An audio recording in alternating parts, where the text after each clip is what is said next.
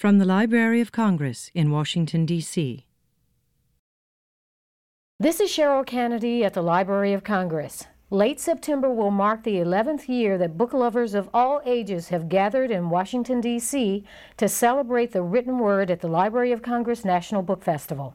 The festival will be 2 days this year, Saturday, September 24th, 10 a.m. to 5:30 p.m., and Sunday, September 25th, 1 p.m. to 5:30 p.m. Free and open to the public, the festival will take place between 9th and 14th Streets on the National Mall, rain or shine. For more details, visit www.loc.gov/bookfest. Joining me is award-winning broadcast journalist Hoda Kotb. Her memoir is titled Hoda: How I Survived War Zones, Bad Hair, Cancer, and Kathy Lee. Ms. Kotb, thank you so much for joining us. Hello, Cheryl. How are you? I'm good. As testified in the title of your book, we all know that you are a survivor. Mm-hmm. How did being diagnosed with breast cancer in 2007 give you the gift of fearlessness? You know, it's a weird thing. Whenever I used to hear people say, cancer gave me a gift, X, Y, or Z, I always cringed, Cheryl. I always felt like, it just didn't feel right to even hear someone say that. But I think the funny thing is when you are faced with your mortality, and it happens to many of us, during the course of our lives, sometimes you curl up in the fetal position and you feel like it's all over and you just want to suck your thumb into the covers and, call it a day. And sometimes something else happens. And for me, one night I had this sort of epiphany, and 4 words came to me. And the 4 words were, and this is again after I had my surgery, after breast cancer, and after I had recovered, the 4 words were, "You can't scare me." And I'll never forget that feeling, because suddenly everything seemed so small in my life that I had been previously worried about. And what's interesting, Cheryl, is that around that time they were starting a new hour of the Today Show, the 4th hour, and I'd heard about it. And I did something I had never done in my lifetime. I decided I was going to go to my boss and ask for something. I was one of those girls who always waited to get called on, waited to get noticed. And I said, you know what? I'm going to go ask for this because I felt fearless. So I remember hitting 52 in the elevator bank that took me all the way up to see Jeff Zucker, who at the time was the head of all of NBC Universal. And I walked in his office, and if you would have taken my pulse, Cheryl, I was so calm, because it seemed so little to me to ask for something. And with the help of a bunch of great producers and friends, I ended up getting the job and working with Kathy Lee. And it just hit me that if I hadn't have gotten sick, I would have never had the courage to go up and ask for something. And so I do feel like it gave me the gift of fearlessness. Now, your book has been described as bubbly and engaging, just like its author. I certainly felt many things when I read your book. Joy, sadness, but mostly hope. Now, how has telling your story made a difference to you and others? I think it's a little strange when you put all your business out there, I'll have to say, because I'm in a funny way, I'm a private person. I mean, you share a little here and a little there, but suddenly when you're writing it all out on the pages, you do feel kind of vulnerable in that way. But I'm a big journaler. I always wrote in journals. In the morning, I would take 10 minutes, and still do, out of my day, and I'll write a little bit, and I usually write my grateful list or my lessons learned at the end, just a couple of things.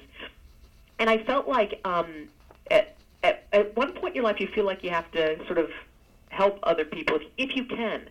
And the way it came to me was, after I, got sick and got better, Matt Lauer asked me to go on a Where in the World is Matt Lauer?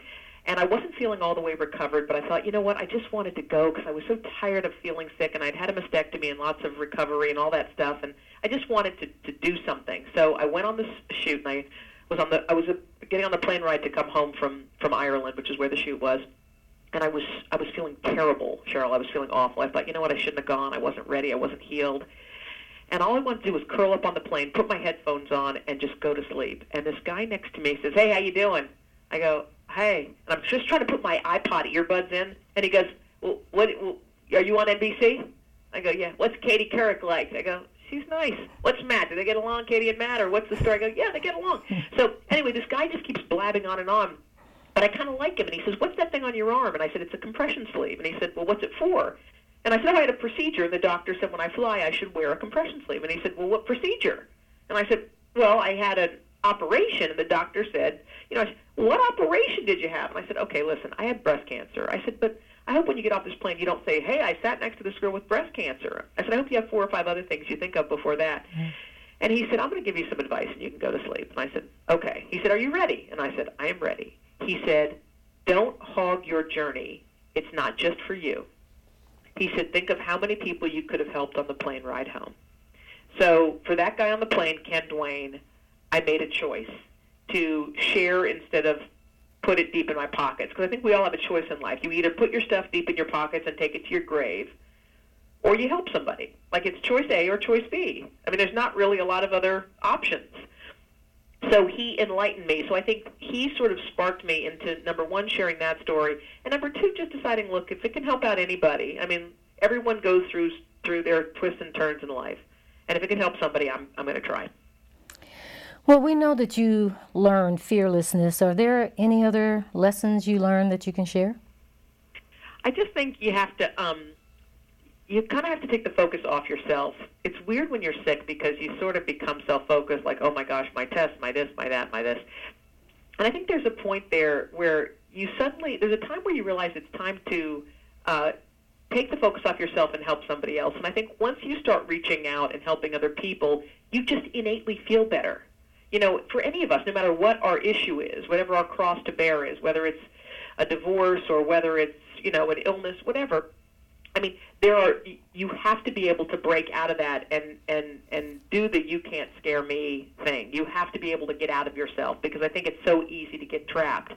And I think that's one of the lessons learned. I mean, for me, I was married at the time, and I was going through a difficult marriage, and simultaneously I had breast cancer and was getting divorced.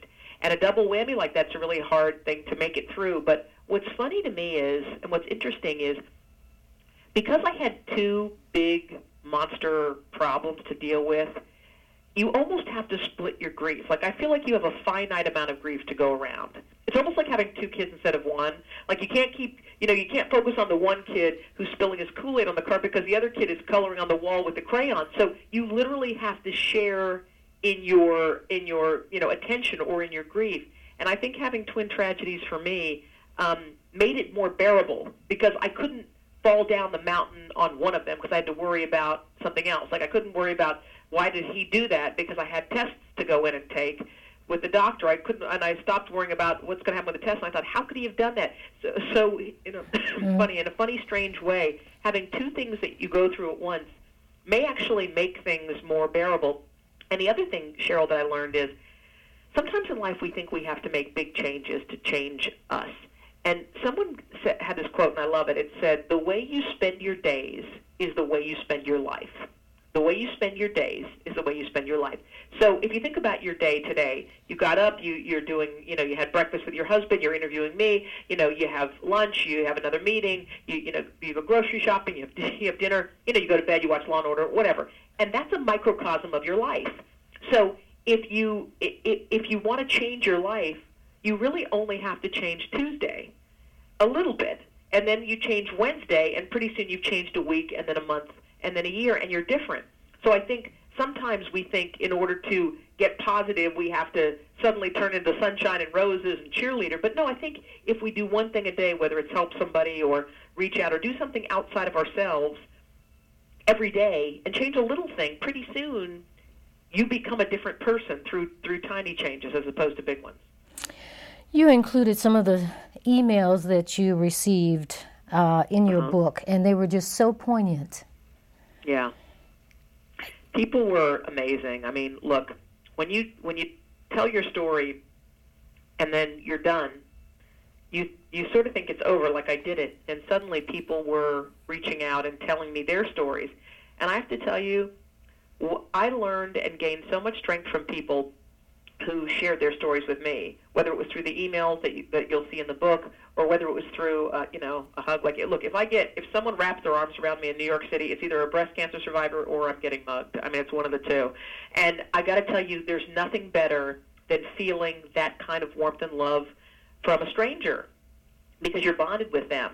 And when I think about what I went through which was, I had breast cancer, I had the mastectomy, I had the recovery, and I'm sitting here at my desk almost 5 years later, grateful to be here. And I know a lot of people have much more difficult circumstances than me. They had to have much more extensive a recovery. They have children. They have, there's a lot more to it. So I feel like, in a way, you can gain strength from people who've been through far worse than you have. And that's what I feel like I've been able to do. So it's been a blessing. I mean, people say, a lady said to me, you helped me. And I'm thinking, no. You helped me. You helped me. It's a whole, what you give, you get back tenfold, I'm learning. Now, in your book, you wrote that you've always been asked, what are you? Yeah. How did that shape your life, and did you ever once feel a twinge of an identity crisis? Yeah, I mean, I was so weird. I mean, think about it. My name's Hoda Kotb. I have frizzy hair. I had crazy stop sign glasses. My parents are from Egypt, and we lived in West Virginia, so hello. It was like roll call. I wanted to shoot myself. I was like, oh, my God. I would die because I wanted them just to get to my name. Mark Kaufman, the kid would go here. Chris Kennedy, I'm like, oh my God, here comes my name, and they couldn't pronounce it. I would just sit there and I just had the slop sweats. I was thinking, oh my gosh, just skip me, because you're different and you're unique. And here's the funny thing: when you're different, you just want to fit in. But the funny thing is when you're not like everyone else, when you're not naturally like I couldn't get dates, just all that stuff. You have to try harder in other parts of your life, and you don't realize how important that's going to be later. Look, if you're a gorgeous, homecoming queen or football star or whatever, sometimes those kinds of people, God bless them, but they don't have to work all the muscles because everything comes a little easier. People want to be their friend. People want to know them. When you're like a lot of the rest of us, you have to try harder. You have to work a little bit more at it. So it was mainly being different. And that's one of those things that you don't love when you're younger and that you embrace so much as you get older. But, you want to be able to tell your younger self, like, hang in there because it's really going to get much, much, much better. But at the time, when you're a kid, all you could say is, oh, my God, how does my hair look like this? And why won't it go flat and feather back like the other girls? Why am I like this and not like that? I mean, those kind of things do play a part in your upbringing. But I got to tell you, all that stuff turned into nothing but positive reinforcement later. Well, many of us can certainly relate to that. Mm-hmm. You've covered hard news stories that took you all over the world, including the tragedy of Katrina. Mm-hmm. Were you able to maintain your journalistic impartiality when covering Katrina? I think some stories, there aren't really two sides to that story. That story was a tragedy, and I spent many years in New Orleans. I love that city. To me, it's a living and breathing place. And when that city celebrates, I celebrate. And when that city hurts, I hurt. So watching my city on its knees was really heart-wrenching because I felt like helpless. And, part of me wished I was the Red Cross when I was down there reporting. But I had to just tell the stories and know that by showing them, other people would come and help. And I don't know that you lose your impartiality. I just think you do it with much more compassion because you feel it. And it also reminded me that whenever I cover a story anywhere, it's somebody's New Orleans. It's somebody's home, and to be able to see a story that way. So when you go to the tsunami in Southeast Asia, know that you are covering someone's neighborhood and not just a spot on the map.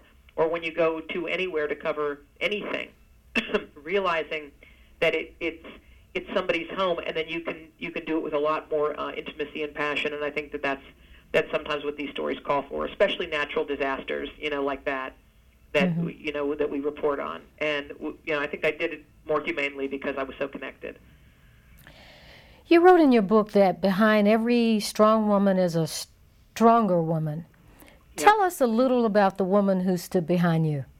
Oh. My mom is a long-time Library of Congress employee. In fact, when I was a kid in high school, I worked at the Library of Congress in the NACO section. Oh, you did? Oh, yes. Judy Fenley was my boss, and Suzanne Liggett at the time. And I worked there for summers and stuff. And so I really became intimately involved with the people from the Library of Congress. I really love it. And my mom is a long-time employee there. And the great thing about my mom is she was one of those people who thought I could do anything.